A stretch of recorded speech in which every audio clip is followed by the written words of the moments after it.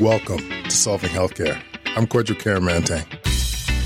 I'm an ICU and palliative care physician here in Ottawa and the founder of Resource Optimization Network. We are on a mission to transform healthcare in Canada. I'm going to talk with physicians, nurses, administrators, patients and their families because inefficiencies, overwork, and overcrowding affects us all. I believe it's time for a better healthcare system that's more cost-effective, dignified, and just for everyone involved. Ladies and gentlemen, thank you so much for joining us on the Resource Optimization Network and Solving Healthcare webinar series. We're already at number 4, and we got a joint venture with Dr. Dave Neilipovitz, who's our head of our department, who you all, I'm sure, know, and also Scott Millington, who's one of our intensivists and ultrasonographer of the year. He got the ultrasonographer of the year award, and also, in all honesty, extremely well published in terms of the world of ultrasound. So it truly is a privilege, and he's been working a lot behind the scenes in terms of how do we treat COVID. You know, these patients coming into ICU, it's obviously a novel syndrome, and the information and the appearance of these patients are always developing. And so I think it was important to talk about how we manage them. And so without further ado, I'm going to pass it off to my boy, Dave Neilipovitz. Thanks, Kwadwo.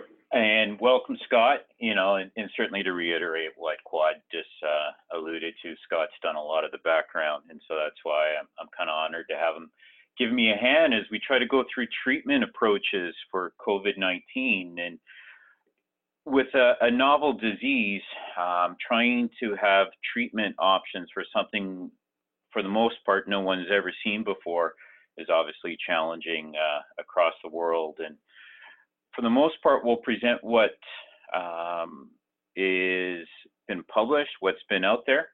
There's a lot of anecdotes, which is never great medicine, but it's kind of the best available information that we have. And the final aspect that we'll do is we'll try to mix in some of the Ottawa and surrounding area experience that we've had with it. And as some of you heard not long ago, Scott's just come off yet another week in the ICU. So I look forward to hearing some of his comments and his perspective on the management of COVID-19. Scott, welcome. Any words of wisdom before we get underway? Thanks, Dave. Nope, no words of wisdom. Looking forward to it as well.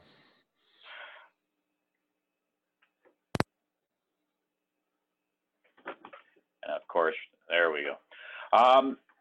So there's been a frantic surge. I think everyone's quite familiar with all the different news reports of hopes and dreams for various treatment options. And obviously the impact of that would certainly be on patient outcomes, trying to help patients who unfortunately get this disease get better, and other ways to try to prevent it. There's a real big push, and you might have seen it come out last week that there was a big disappointment in several of the studies that were published. And you'll see even business journals and articles focusing on it because the impact economically, both of the social distancing as well as the downturn in economies of the world has been profound. And with that, there's a great impetus to try to find solution or solutions to try to make things better. When we looked for guidance on what to do, as is typical for any type of medical problem, is we try to get the best available evidence. What a lot of this is based on is these 3 sources for those interested. And basically, there was published by the Society of Critical Care Medicine of the United States, along with the European Society, some guidelines. For the most part, these were the surviving sepsis guidelines with a little bit of an update for COVID. So the applicability of these are a little bit limited.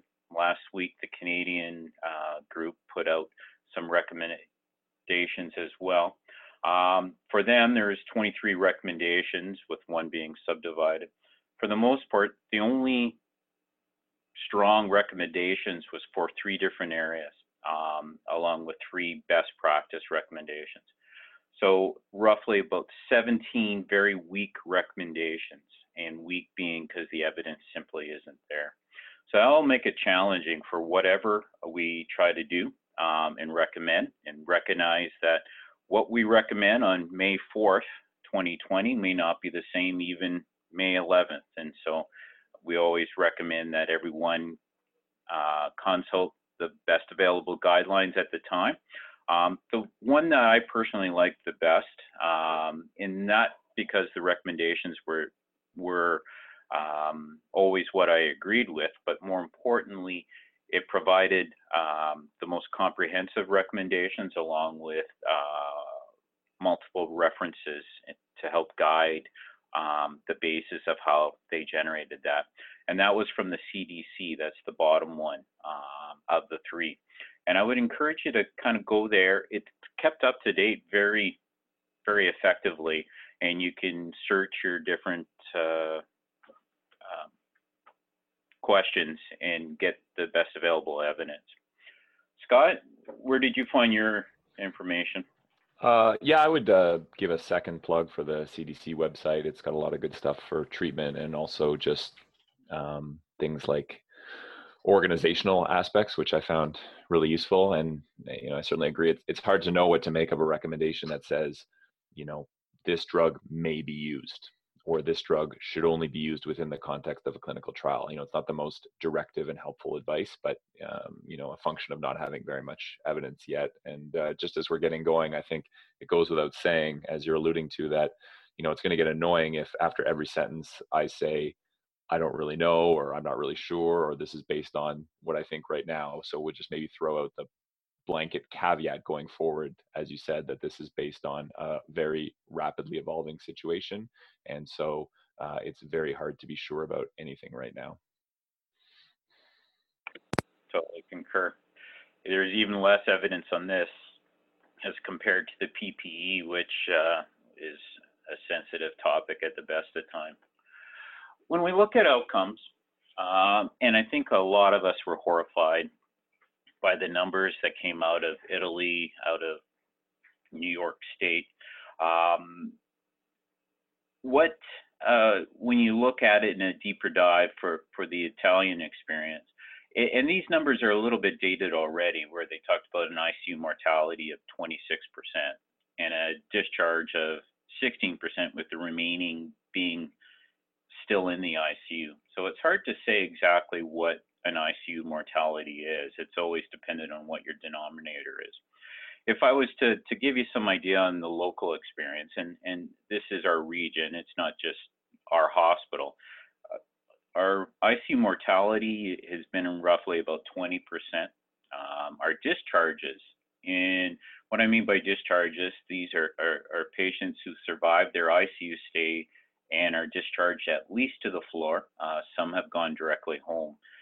It's been encouraging in that it's about 60%, with still about a fifth of them remaining in the ICU at present time. So I think our mortality numbers are going to be similar to the experience out of Italy.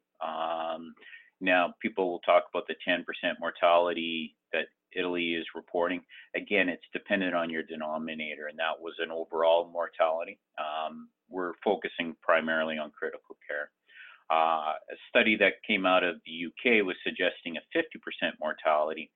I think we'll certainly be below that. And so our experience has been better, but obviously 1 in 5 is still a very high mortality. Scott, have you heard other anecdotes about mortality? Yeah, it's a tough situation to report on. It would, of course, heavily depend as well on what kind of patients you bring to the ICU. Are we counting quote unquote step-down units as ICUs? Are you in a very resource-rich environment where every case that you're at all worried about, you could bring them to the ICU just in case? That would obviously affect things quite a bit too. Or are you stuck in a situation where you can only bring intubated patients to your ICU? Those are some of the factors. And these papers getting pushed out quickly means that a lot of the patients are still intubated awaiting a disposition. Famously, that paper in JAMA that reported as high as an 88% mortality, which counted all the people who were still, or just had 3/4 of the patients still intubated waiting their disposition. So pretty tough to know. Otherwise, I'm encouraged by the numbers that you've shown there, I suppose. And I just reinforce, like, it's important. This is a really important slide because that, JAMA, was it JAMA? Sorry, the New York data was potentially influential. You know what I mean? Like, people might decide on management based on numbers like that. So I appreciate you guys just really illustrating what our experience is, just to put a realistic / local twist to outcomes. Thanks, Scott. And just put it one further context that perhaps the audience may not be as familiar with. For a typical level 3 ICU, which is where we practice with ventilators and breathing machines and various things, a typical mortality rate in that type of environment is around 20%, depending on the type of patients you have. So the 20% mortality is not great, but not as discouraging as hearing about an 88% mortality and something to that effect. In terms of COVID-19 itself, how it presents, and this is what's made it kind of challenging for many physicians, in that the way it presents in patients isn't always the same. There's some patients who I think we're pretty familiar with now that are pretty asymptomatic in the community with it.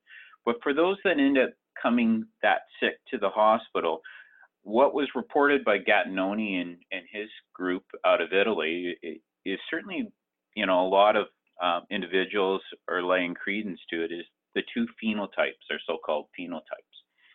The phenotype H, which is patients who have a high elastance or very stiff lungs.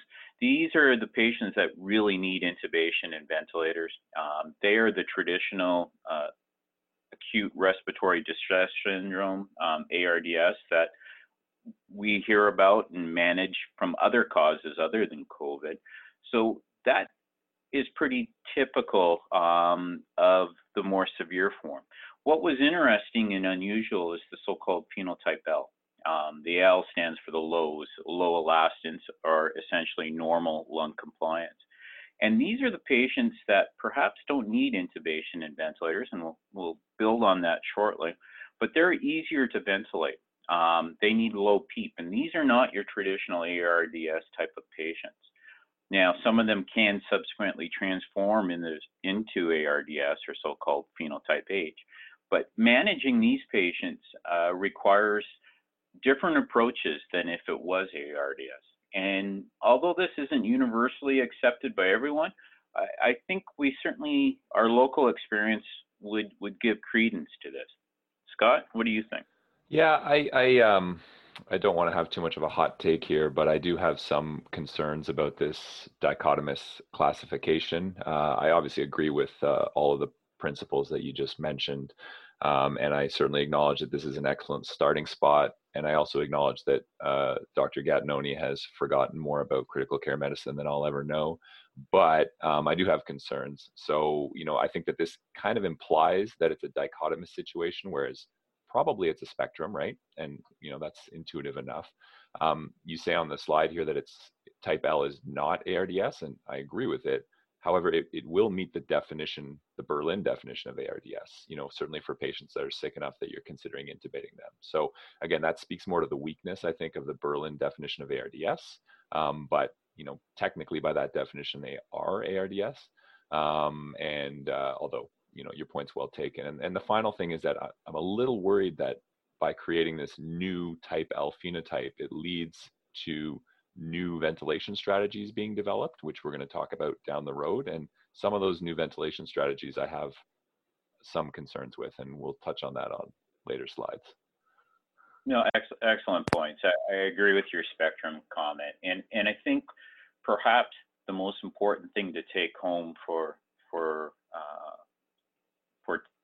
health professionals managing these patients is to tailor the treatment to the individual's needs as opposed to a blanket algorithm for all patients. And I think that's the important thing to take home, that there is not a one-size-fits-all management strategy for these patients.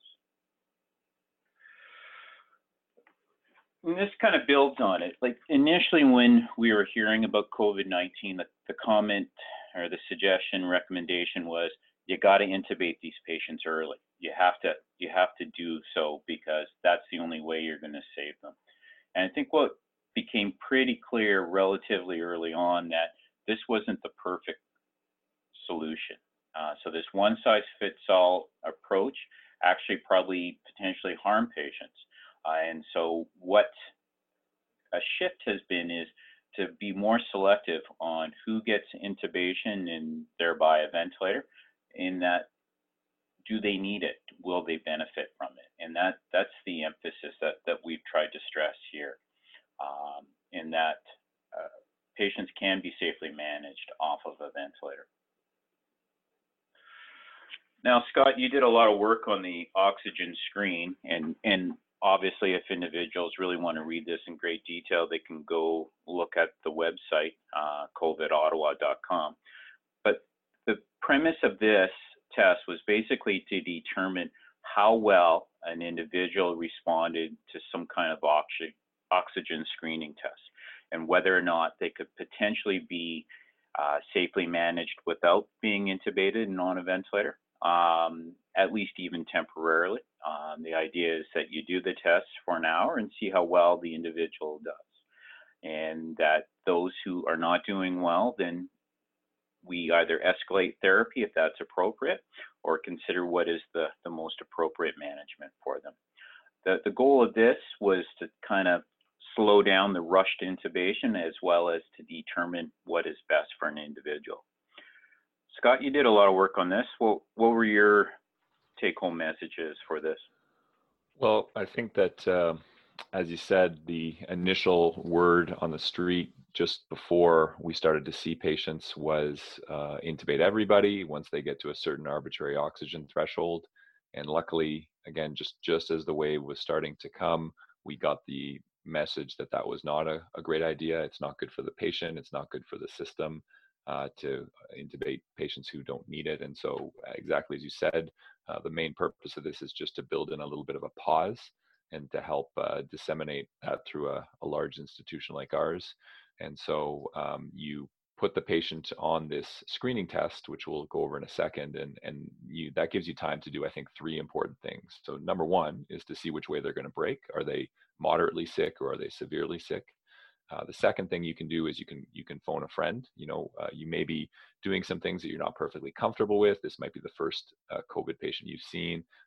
And so it's very helpful to get a friendly second opinion. And the third thing you can do is you could start to think about and explore goals of care, learn a bit more about the patient, decide if you think offering things like intubation and mechanical ventilation is right for them. You can have a conversation with the patient or their substitute decision maker and decide if invasive things are within their values and wishes. So that pause of approximately an hour allows you to do hopefully all those 3 things. The screening test there in the yellow box on the left, you can see you've got 3 options, the most straightforward of which is to put them on a non-rebreather mask, which again, you have to defer to your local institutional policies with respect to PPE. But at our institution, a non-rebreather mask with a filter can be put on anywhere. And so it's convenient. People know how to use a non-rebreather mask. And so this is perhaps the quickest way to get a patient out of danger, hopefully. Otherwise, slightly more complicated, you can use high flow nasal cannula or non-invasive ventilation. And you're basically trying to decide if they're going to pass or fail.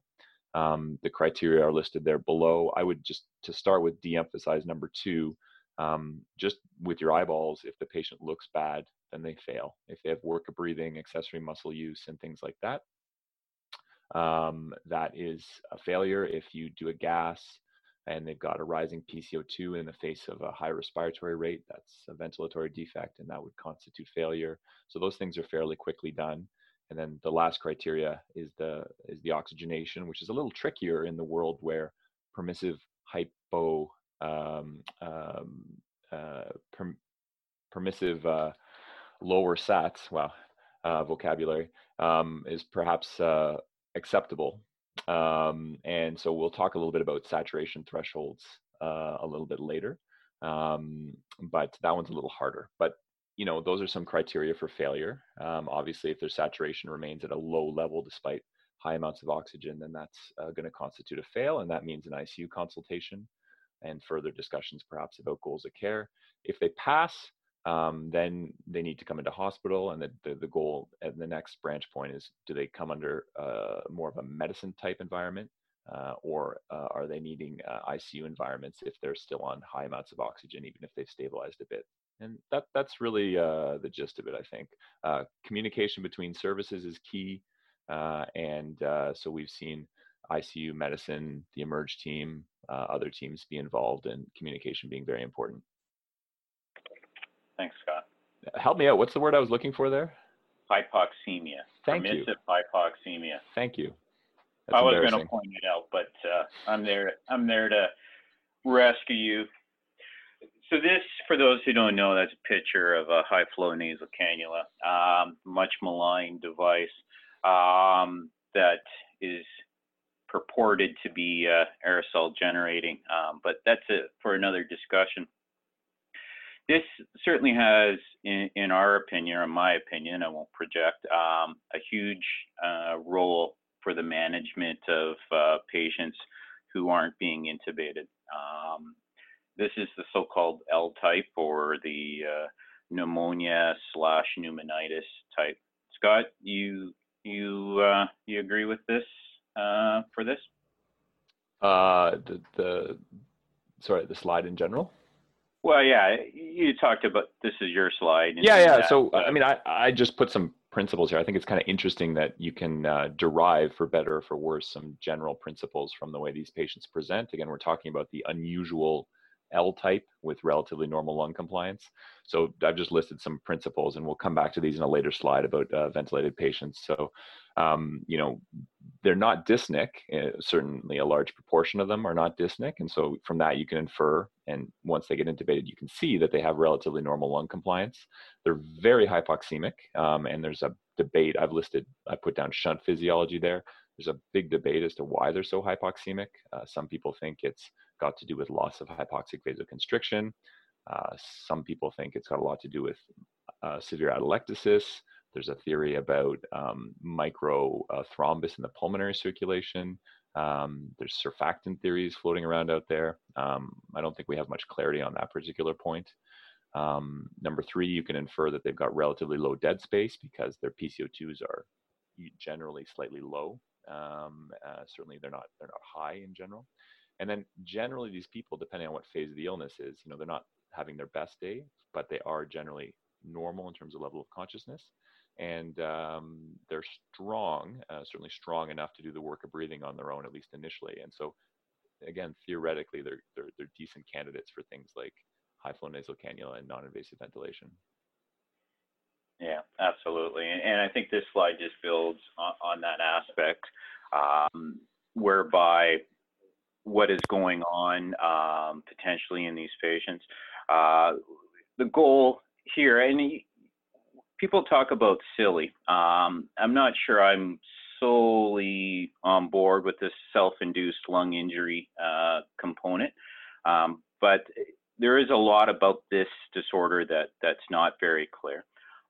The idea, however, is if you are going down this path, that you still need to watch these patients closely.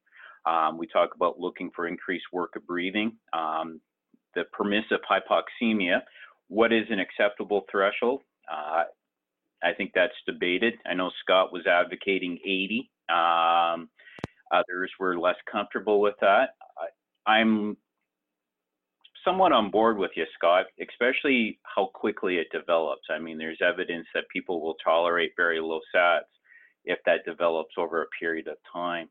So again, I don't think we have the perfect answer, but striving for 95 to 100% certainly is not recommended. The idea of self-proning has strongly been advocated, where patients basically turn themselves over onto their belly. It does help with their gas exchange in many patients. And the role of sedation, I was certainly struck by the high needs that a lot of the COVID patients have. They're very resistant as compared to other individuals. Scott, do you have thoughts? Well, I mean, just to touch on the oxygenation question again, it's really hard. It sounds easy just to put a algorithm on paper, but these patients are dynamic. They're moving targets. They're getting worse. They're stabilizing. They're getting better, and minute by minute, their saturations are changing. They might take a sip of water and desaturate down to 78. And so is that a failure? Even if you're using a low threshold like 80, I don't know. If they pop right back up and they look good, that's okay, or maybe it's not. I mean, these things are really hard, and it's especially hard. I would just throw out to say it's especially hard for the nurses and the respiratory therapists who spend so much time at the patient bedside. And so for us to wander by and see the patient looking pretty good at that moment in time and be reassured is one thing. But if you're the ICU nurse or respiratory therapist or physiotherapist who has to spend hours at a time, it can be a lot harder to stare at a number that you're generally programmed to be uncomfortable with. Yeah, I totally agree. I mean, the favorite is when someone's telling you a story and they're desaturating at the same time, but they're not distressed by it, but you're distressed by the numbers, how they're going down. It raises questions. Am I doing the right thing for my patient by not putting them on a breathing machine in the traditional sense? With that raises the question of when do you intubate? And we went from one extreme of intubate everyone early, and then I worry that sometimes there's too much of a shift the opposite way of not intubating enough or soon enough. Some of the things I look for is certainly the aspect, do they look unwell? Are they troubled? Do they have worsening work of breathing? In terms of severe hypoxemia, you can see that we didn't put a number there. Again, what is acceptable, what isn't, certainly is subjective. And finally, just simply failing to tolerate what you're doing. But again, I don't have an easy threshold or to say at this stage you have to intubate. Scott, do you have any magic answers for people?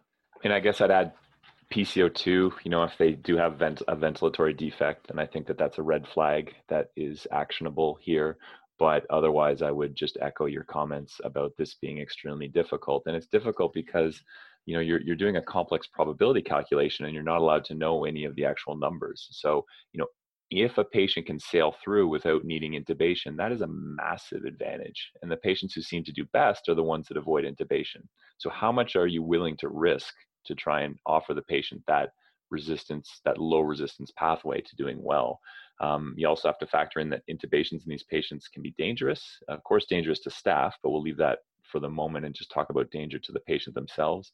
The numbers are something like 6 or as high as 10% of these patients have a cardiac arrest on intubation. And so, we could hope to do better than that, but nonetheless, there will be a risk of that happening when you intubate them. So just to point out that there's a lot of moving parts here and the decision-making is challenging. Absolutely. And just so everyone's clear, that there's also an association that those who are doing better may not require intubation and thereby do better. So take the numbers always in context of what it is. But I agree, if you can avoid it, I share your bias on that, Scott. Now, everyone likes algorithms and to simplify, so why would we not have one as well? But obviously it's hard to read, and you can see the reference where to go for it. Again, this is for starting, and I think that's what everyone should be taking home, that there is no perfect way to ventilate these patients. But with the idea of the two phenotypes, the traditional ARDS, you see some of the initial vent settings that we recommend. And that's out there for a start. And then titrate and adjust based on patient needs. And I think that's the most important. We're pretty aggressive at proning patients with the H type or the more severe ARDS-like problem with COVID. Use of paralytic agents certainly is advocated. It's the L type that Scott has already talked about and alluded to that is kind of challenging. There are some patients who clearly don't tolerate the high flow nasal cannula or other related types of oxygenation devices. Some do require intubation. Whether they're about to transition into more of a typical ARDS pattern is always hard to predict. You can see our initial settings there. For the most part, slightly higher tidal volumes than traditional ARDS management. Probably the most important thing is the other yellow arrows pointing to a lower PEEP. So you don't need the high PEEP in these patients to improve oxygenation. What do we follow on a regular basis, particularly for the pneumonia type or the L type, is to measure the compliance daily as well as the driving pressure. As the compliance is typically over 40, which is suggestive of normal lungs, what you would see is if they're transitioning into more of an ARDS-like pattern, that you'll see the compliance get worse. And likewise, the driving pressure for the L type is normally under 12. That's plateau pressure minus PEEP. The lungs are essentially normal as opposed to the higher pressures that are required for the ARDS patients. Scott, do you have anything to add on this, or just to emphasize these are the two extremes of the spectrum and to adjust your management according to the patient needs? Yeah, I have some thoughts, but I could save it for the next slide. So this is, these same sort of principles I've listed on the previous slide down the left hand. And the study I reference here, I don't think we want to get into looking at studies in detail, but it just kind of made a point that I'm worried about. So this is a study that you can look up. It was published 3 or 4 days ago out of Boston, and it's 66 ICU patients, all intubated, and they all have a disposition. So these patients have all either survived or passed away. And so from that, you can tell that this was a study that was done very early on when the wave was first crashing in the United States. And so they didn't have as many of these concepts fleshed out in terms of L type or H type. And when you look at the study, these were mostly L type patients. So they mostly had pretty normal compliance. And so what did they do with these people? Well, they ventilated them like we always ventilate ARDS patients. They ventilated them with a low tidal volume strategy and with not high levels of PEEP, but normal levels of PEEP for an ARDS patient. So they used the standard ARDS approach for these patients, and their outcomes were good. The mortality in this cohort, again, all intubated ICU patients, was 16%, 1/6. And so that's, the source of my concern that maybe, and this is obviously just a hypothesis, but we shouldn't do things too different from normal for these patients once they get intubated. I certainly agree with all your concepts about, the PEEP, if anything, doesn't need to be as high as usual. The tidal volumes might want to be a little bit higher than usual, but I have some concerns, some worries about the recommendations that have suggested going as high as 8 or even 9 milliliters per kilogram. That seems high to me, and I'm a little worried about jettisoning a very evidence-based component of ARDS care here. So time will tell. And then, if you can look down the slide, now we're talking about patients who have been intubated with the L type. They have relatively normal compliance for an intubated patient, so you have to worry about overdistension. Barotrauma, volume trauma is, that risk is there theoretically. They still have the same physiology that's causing severe hypoxemia, and you still have the same problem with respect to your oxygenation targets. I would not advise aiming for saturations of 100%. You'll presumably get oxygen toxicity and excessive PEEP if you do that. They still have relatively low dead space, and so at least at first, until they stiffen up, they're relatively easy to ventilate, and by that I mean get rid of PCO2. And then the recruitability thing that you're touching on, if you give them too much PEEP, they're going to get hypotensive, and that's a big problem because they're going to end up getting fluids, and that's bad as far as we know. But then again, there is concern out there that if you use an ultra low PEEP strategy, then they may be victim of atelectasis, and then the cyclical closing and reopening of alveoli, or so-called atelectotrauma. Great. I mean, I think the strategy of avoiding extremes yet again bears out in yet another illness, as it does in most illnesses. I find it interesting on those results that you're presenting. There's the roughly about 1 in 5 requiring tracheotomy, which, interesting, when we did ours, there was a lot of pushback on it. And you can see that avoidance of tracheostomy, which has been advocated by some groups, I'm not sure is the proper strategy. And certainly selective use of it is probably quite appropriate. When we admit to the ICU our COVID patients, for the most part, it's typical ICU admission orders. A lot of it is supportive measures. You can see that we do follow the CRP, the ferritin, and the D-dimer. And rightly or wrongly, and we'll get into it a little bit, we don't know if that's the right answer.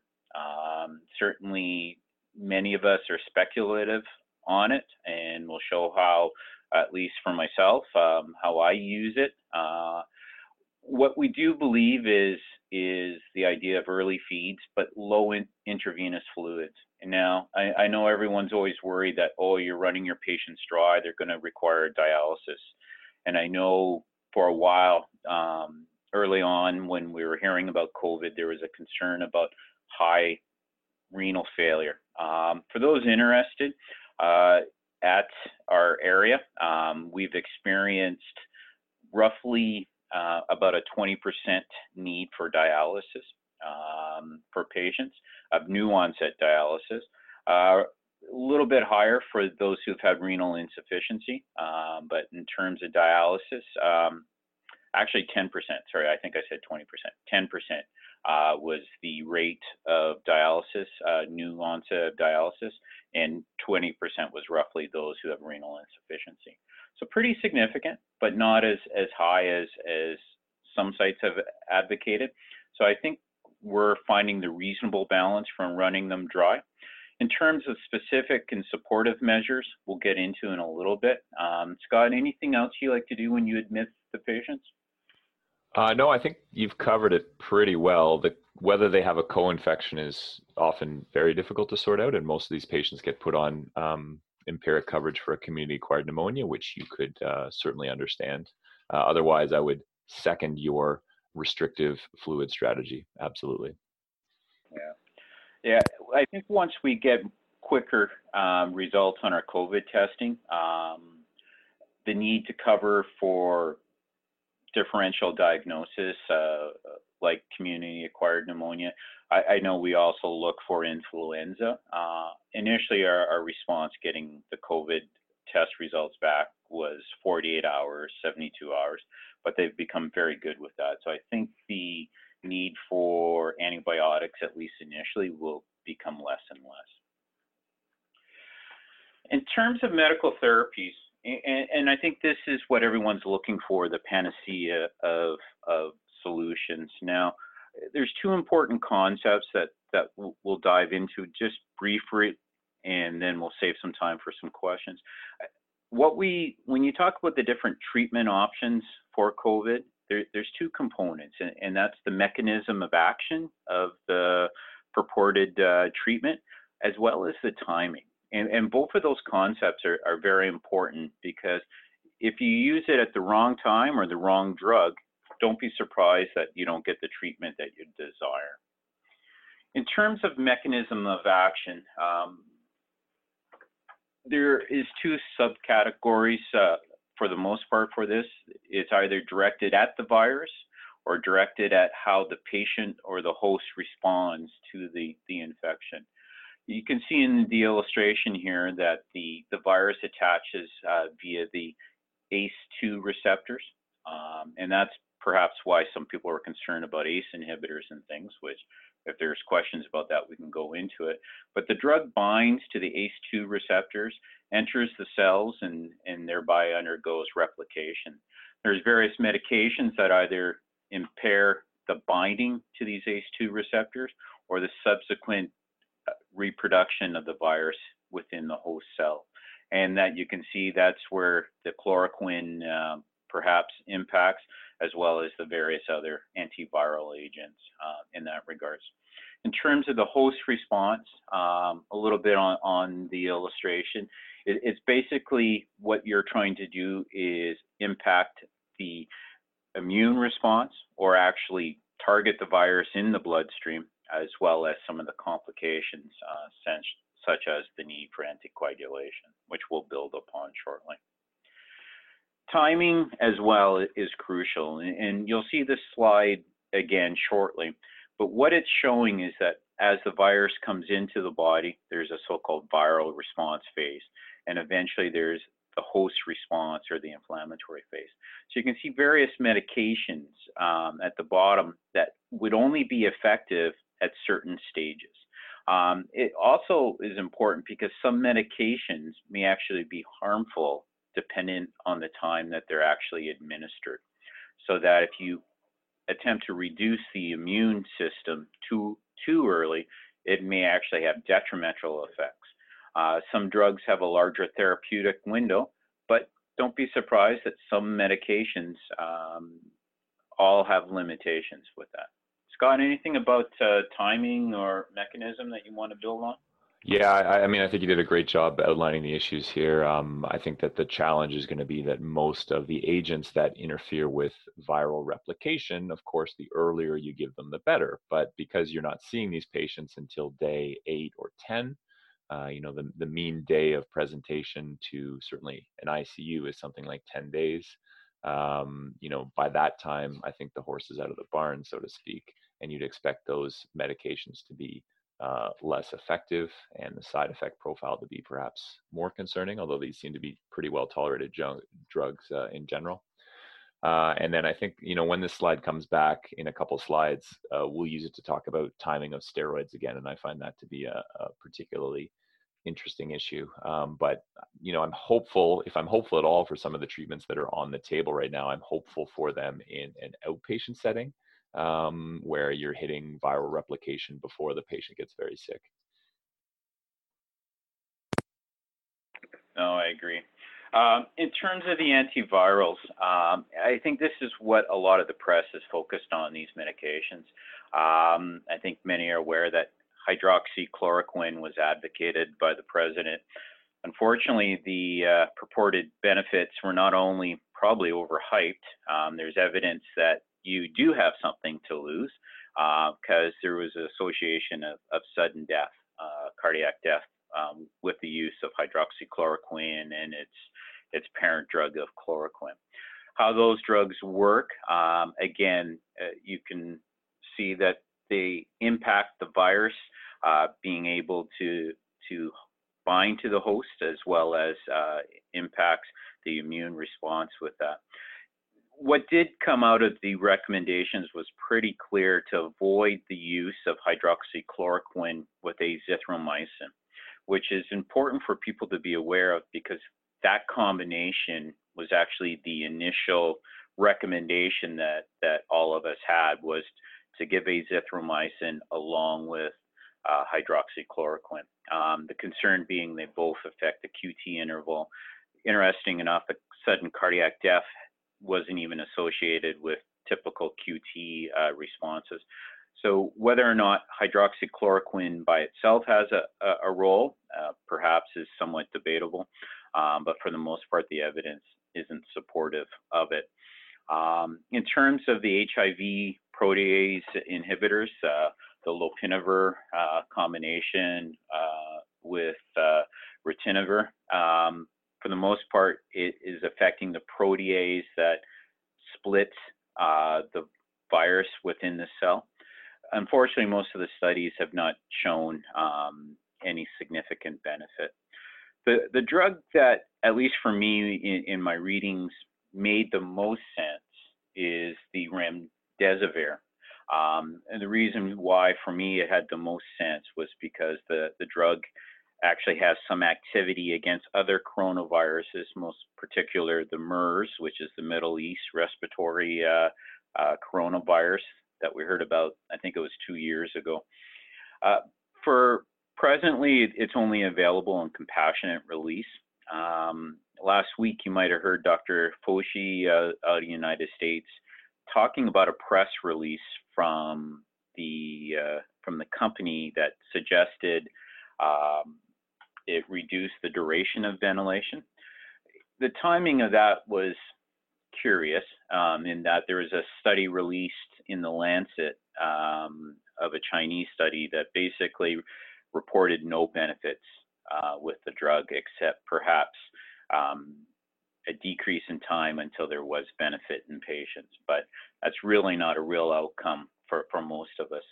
So unfortunately, these drugs, for the most part, have been very disappointing.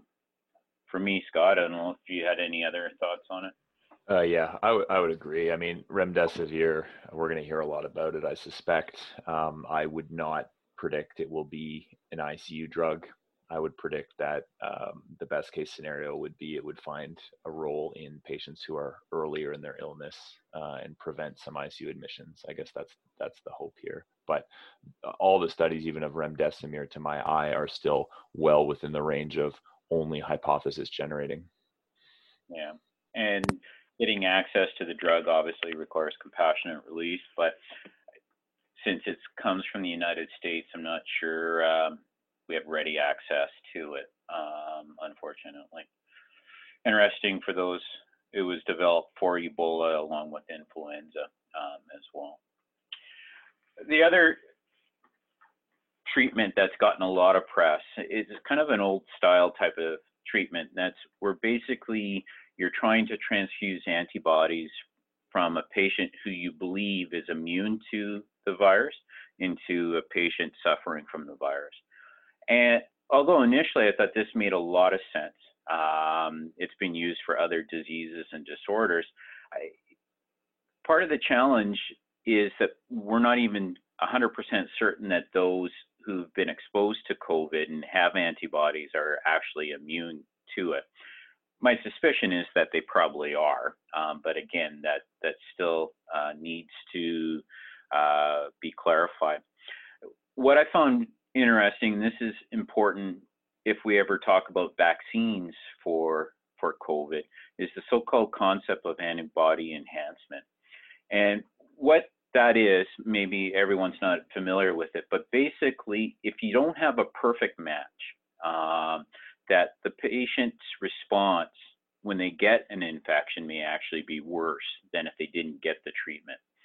The classic example of this is for dengue fever, which has different virus serotypes. So that the first time you get the dengue fever, your response isn't as bad as it is in the second infection with a different serotype. So you actually get an enhanced immune response that can actually be worse.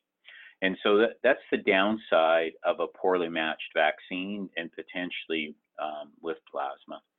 The other immune modifiers. I'm sorry, Dave. I just sorry to cut you off, but just to reinforce that antibody enhancement, like with that dengue vaccine that you were citing, like there was mortality, like kids died from that. Like it was like a real issue. And so I just want to make sure it's not people listening. It's not just like this theoretical, hey, let's not get too worried about that. But it was a fatal consequence. Thanks, Scott. And absolutely, and that's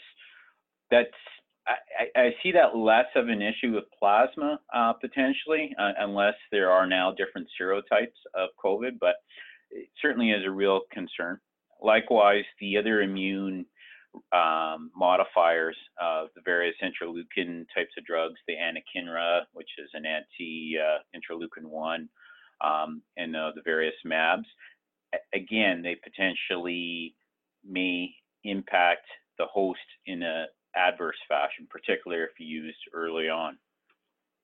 Scott, anything to add on those, or we can move into the corticosteroids? Yeah, we can move into steroids. My only comment here would be that I'm cautiously optimistic about plasma or serum therapy, but you would predict based on our hypothetical model that it would be more effective the earlier in the disease you give it. So again, it's probably not something that's going to save an ICU patient, but maybe would prevent an ICU admission if given very early in the course.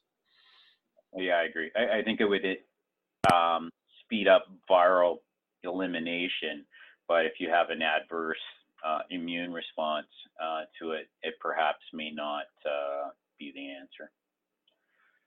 In terms of corticosteroids, what was initially recommended was complete avoidance of this, that it worsens outcome. And I'll let you discuss it, Scott, but I think you and I both agree that it at least has a role in some fashion. And perhaps I'll let you go first and say where you use it and how you would like to see it used, and I'll touch on that as well. Yeah, my bias here, and I'm certainly very willing to be wrong about this, and worried that I will be proven wrong with time. But as currently stands, my bias is somewhat pro corticosteroids. You do have to kind of go through the thought process here. The studies about increasing the time of viral shedding, so potential harm, tend to be in studies where the steroid is given early, and so that's something that we shouldn't do.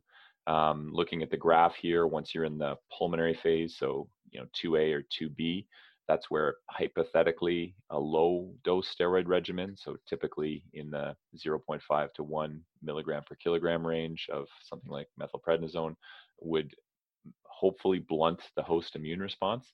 And then the other place that it could be considered would be in a very sick hyperinflammatory phase to give higher dose steroids, which would have some overlap with perhaps ARDS care writ large. So it's complicated. The credit here on this slide, I've shown the actual study at the bottom. On the bottom right, I've referenced a blog called the PulmCrit, and Josh Farkas from Vermont.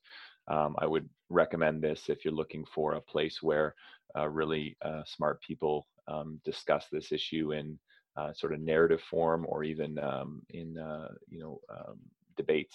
And so some of the ideas here come from there.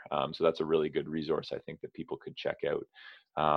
Again, if you peel through all the studies with the eye of faith, you can convince yourself that there may be a role for steroids here, again, either in that middle phase or in that late phase. But again, we're looking at subgroup analysis of small studies, and so we're firmly in the range of hypothesis here, and that should be clearly understood.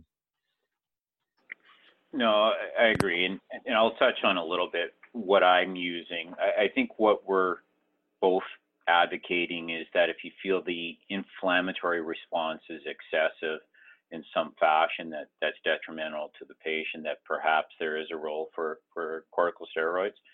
I think you were alluding to the mechanism here and what you're I'm not a pathologist, so no follow-up questions, please. The beautiful pictures that you see here are something called AFOP, acute fibrinous and organizing pneumonia.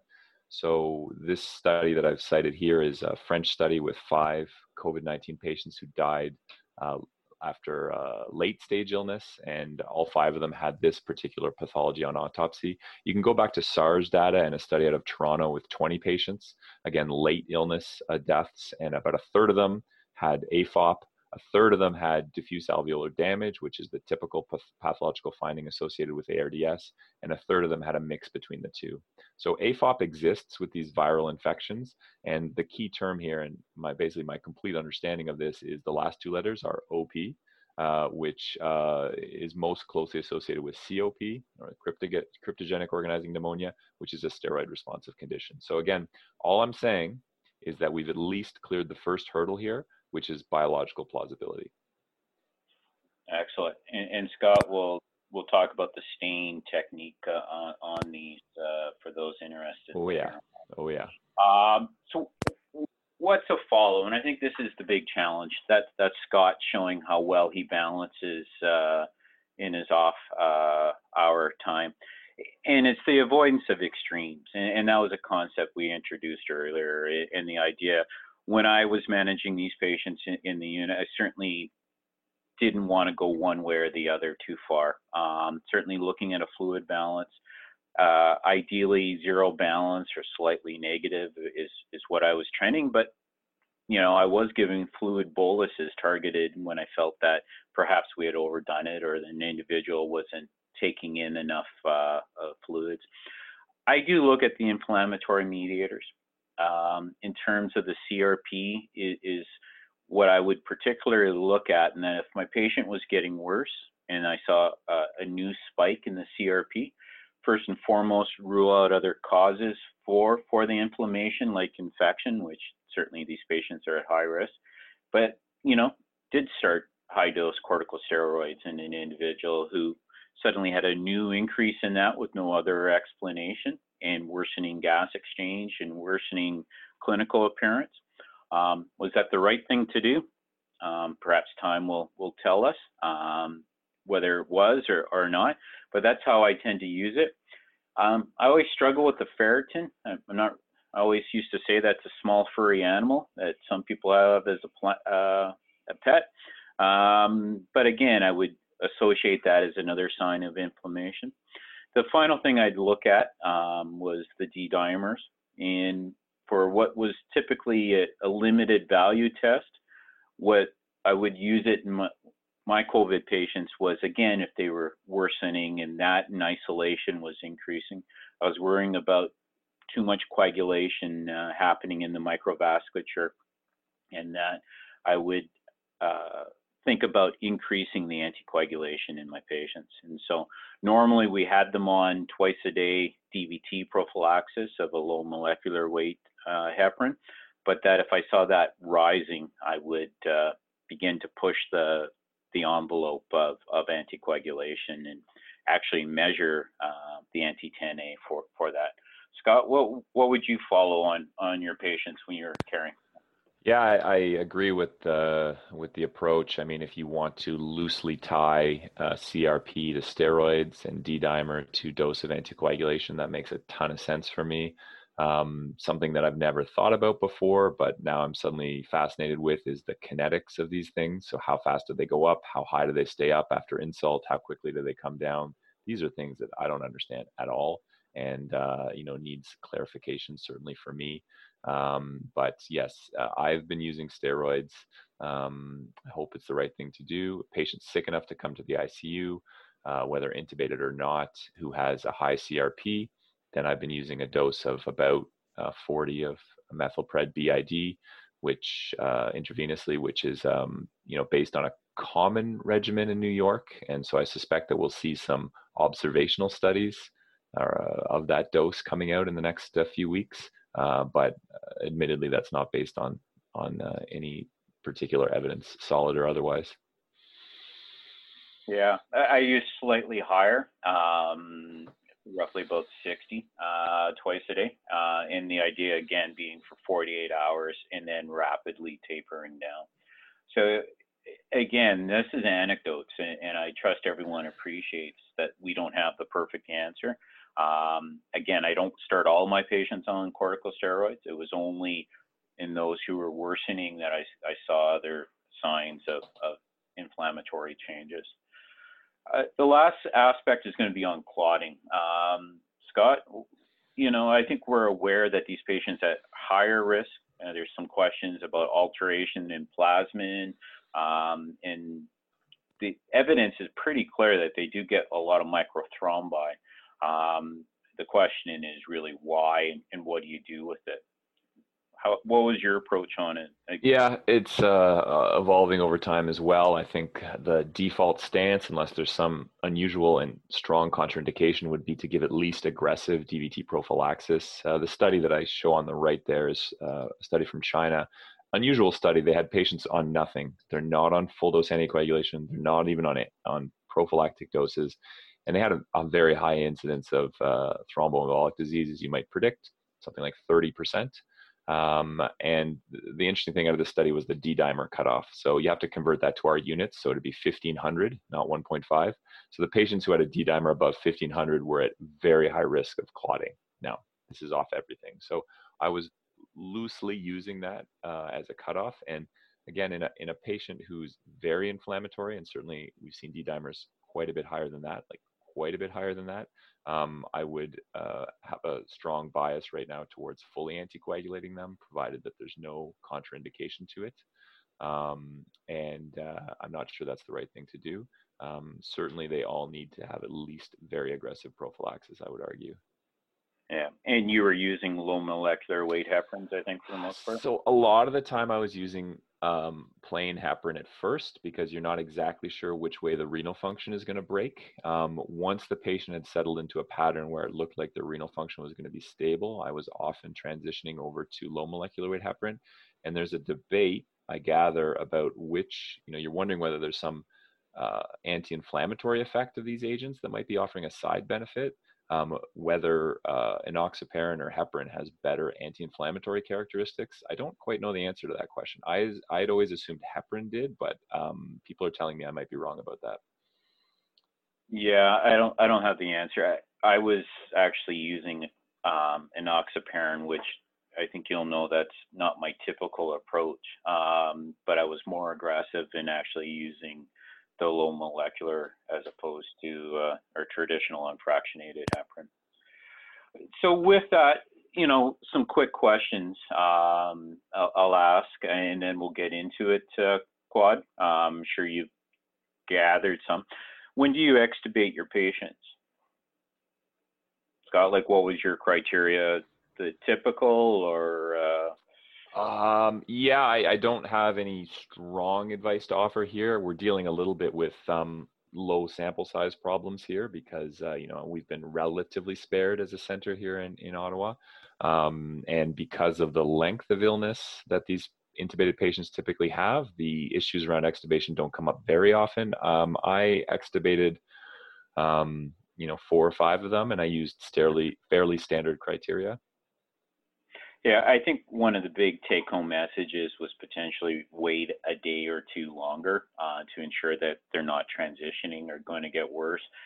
There was also a lot of anecdotes about airway edema and whether or not the ACE2 receptors that are in the oral pharynx and things as such may be swollen more than your typical type of patient. So there was a question. I think anytime you extubate, it's always that you may have to re-intubate, and just the challenges that this population in terms of protecting the staff in terms of re-intubation is certainly a factor.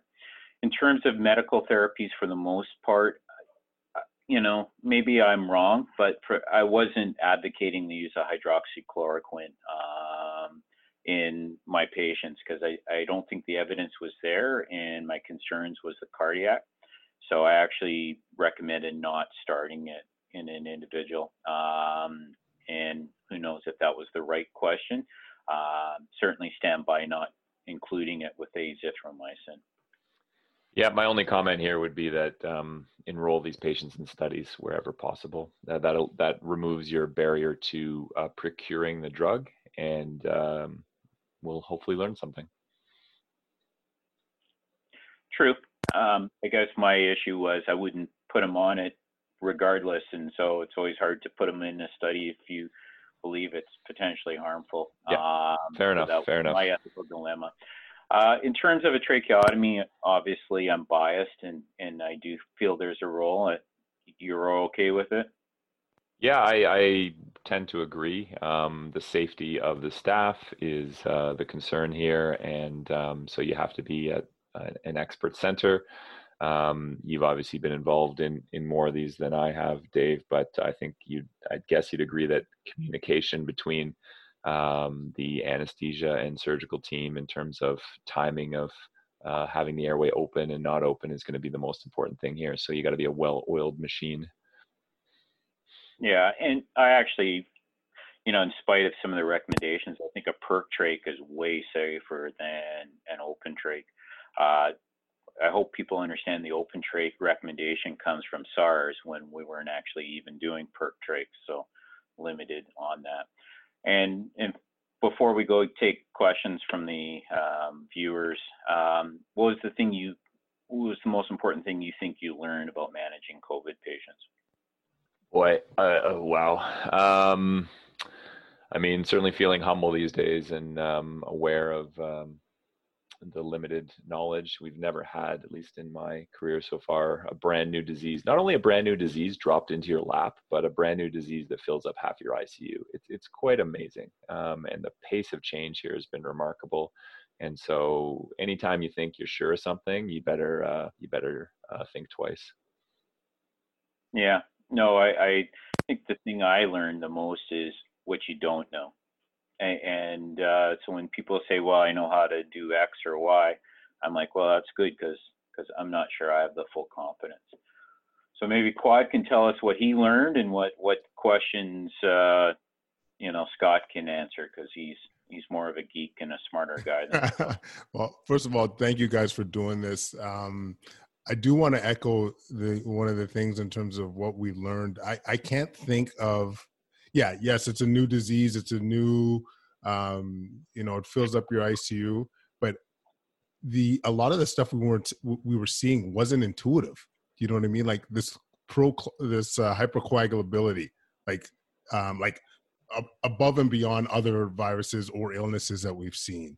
This talk of COVID brain, the different types of presentation in terms of the lung pathology, like compliant versus non-compliant lung. Like it's different. So I'll echo what Scott was saying, is like how humbling this could all be, and what is how agile you need to be, you know what I mean, to be able to really take this illness seriously. You need to be agile so you can jump from one wrong answer to the next wrong answer. Exactly. So there's quite a few questions here. I'm going to start with one of my own, actually. Anticoagulation.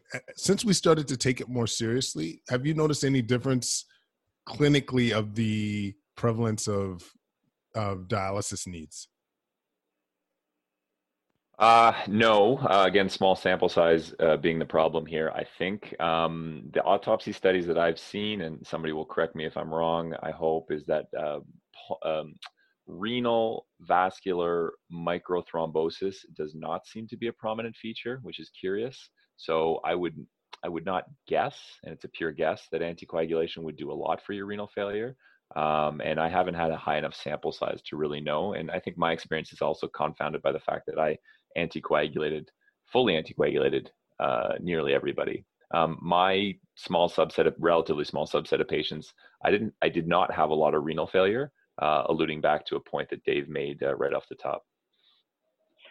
Yeah, I think I have to echo what Scott's saying. Is I was aggressive with the anticoagulation, and the person I took over from was also aggressive with the anticoagulation, so we didn't see any renal insufficiency. So cause and effect or association is hard to say. Fair enough. Okay, this is an earlier question in terms of the differing phenotypes. Are you noticing a different presentation amongst them? Like, so, is the compliant group, are they more diabetic or hypertensive, for example? Have you noticed any similarities in that fashion? I haven't noticed myself. I think that the answer to that good question is going to hopefully come out of New York data. A lot of this is going to depend on, socioeconomic determinants of health, I think. And if you're in a system where people are presenting later in their illnesses, you're going to presumably see more type H's. And if you're in a system where people come to the hospital in general quicker, you're going to see less. And I think we're more of that latter category. So people are coming before they're at death's door. So yeah, I have not particularly noticed an association.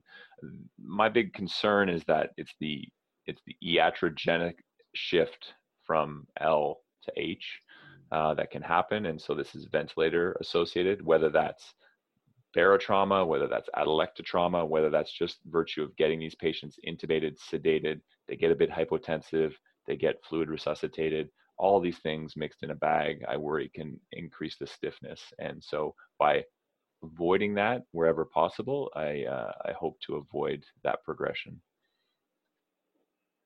Yeah, I think I would concur with most of what Scott said. I think the volume hasn't been clear enough that we'd be able to do that as a single center or at the two campuses. So I think you would need a larger demographic database to be able to answer that. Absolutely. Okay.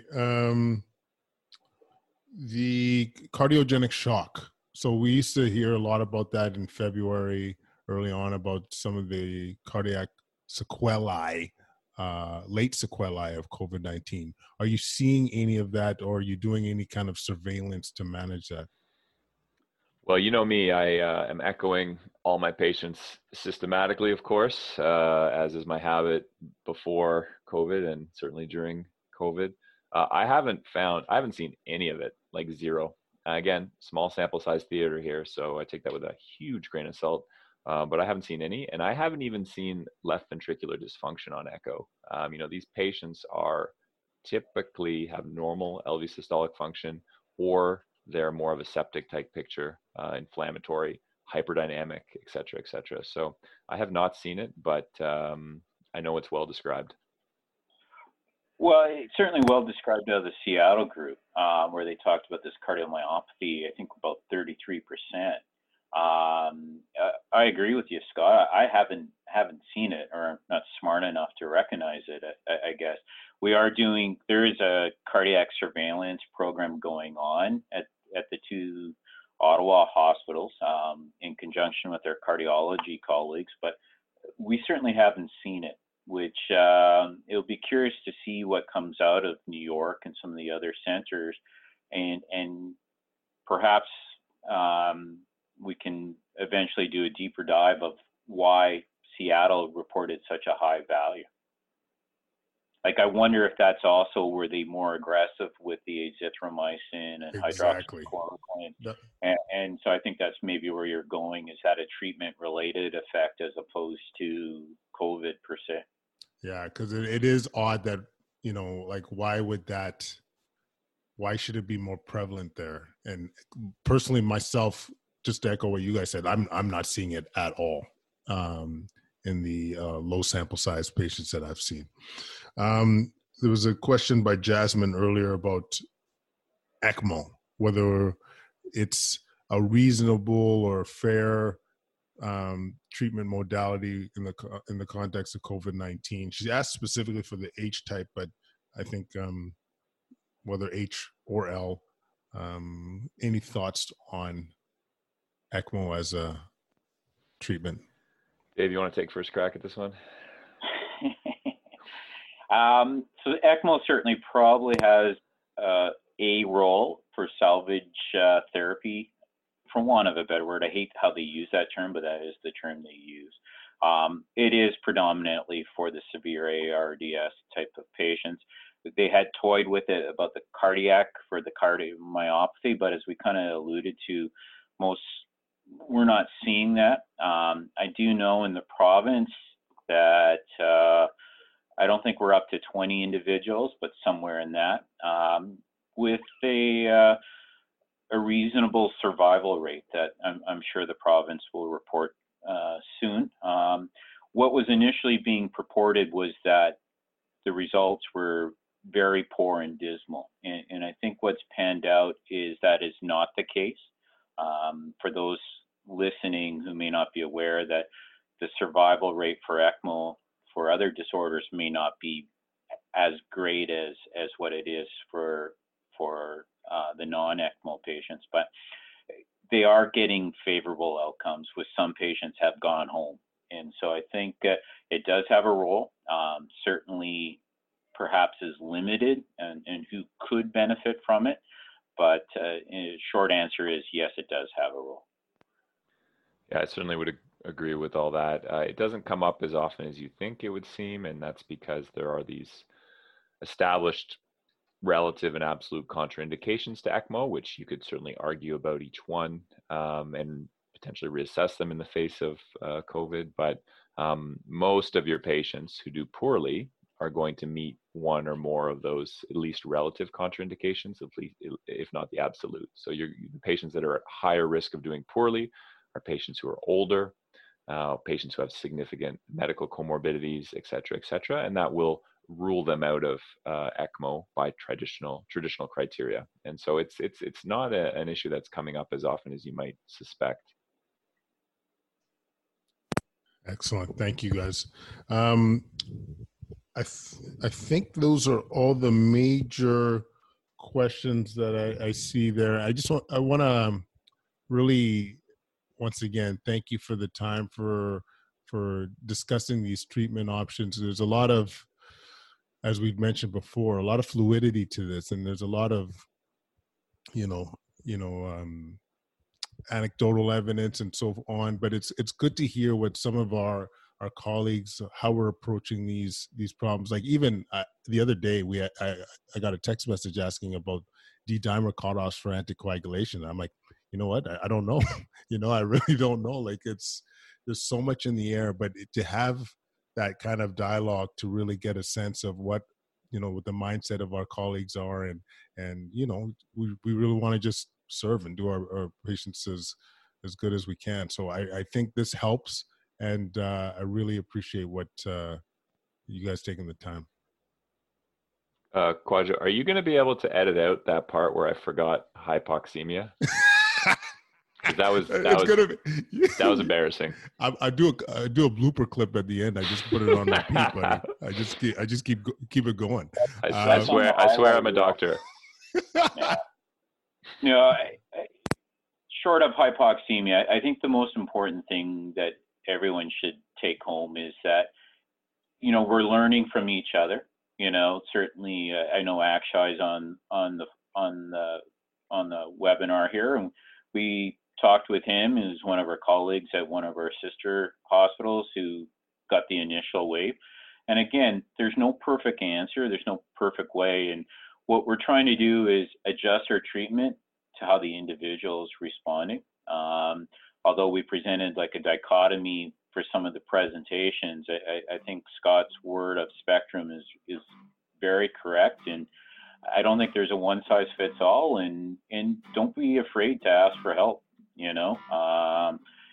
Like I came there to rescue him about hypoxemia, and I'm sure someday Scott will find something that he'll rescue me on. So it's all good, and the nurses have adapted perfectly to this. The RTs, respiratory therapists, along with our other health professionals like pharmacists and dietitians, and our physical therapists. Yeah, it really is in some ways almost special to be a part of it, because it's really like a lot of people in a collaborative effort with the same goal. Like you feel like you're part of something special. All right, gentlemen, thank you for doing this. Those that are on the other side, thank you for the questions. This is going to be posted up on YouTube in a day or two, and also I will put it on as a podcast as well. So there'll be an audio reference. But thank you so much, and everyone stay safe. Thanks, Quad.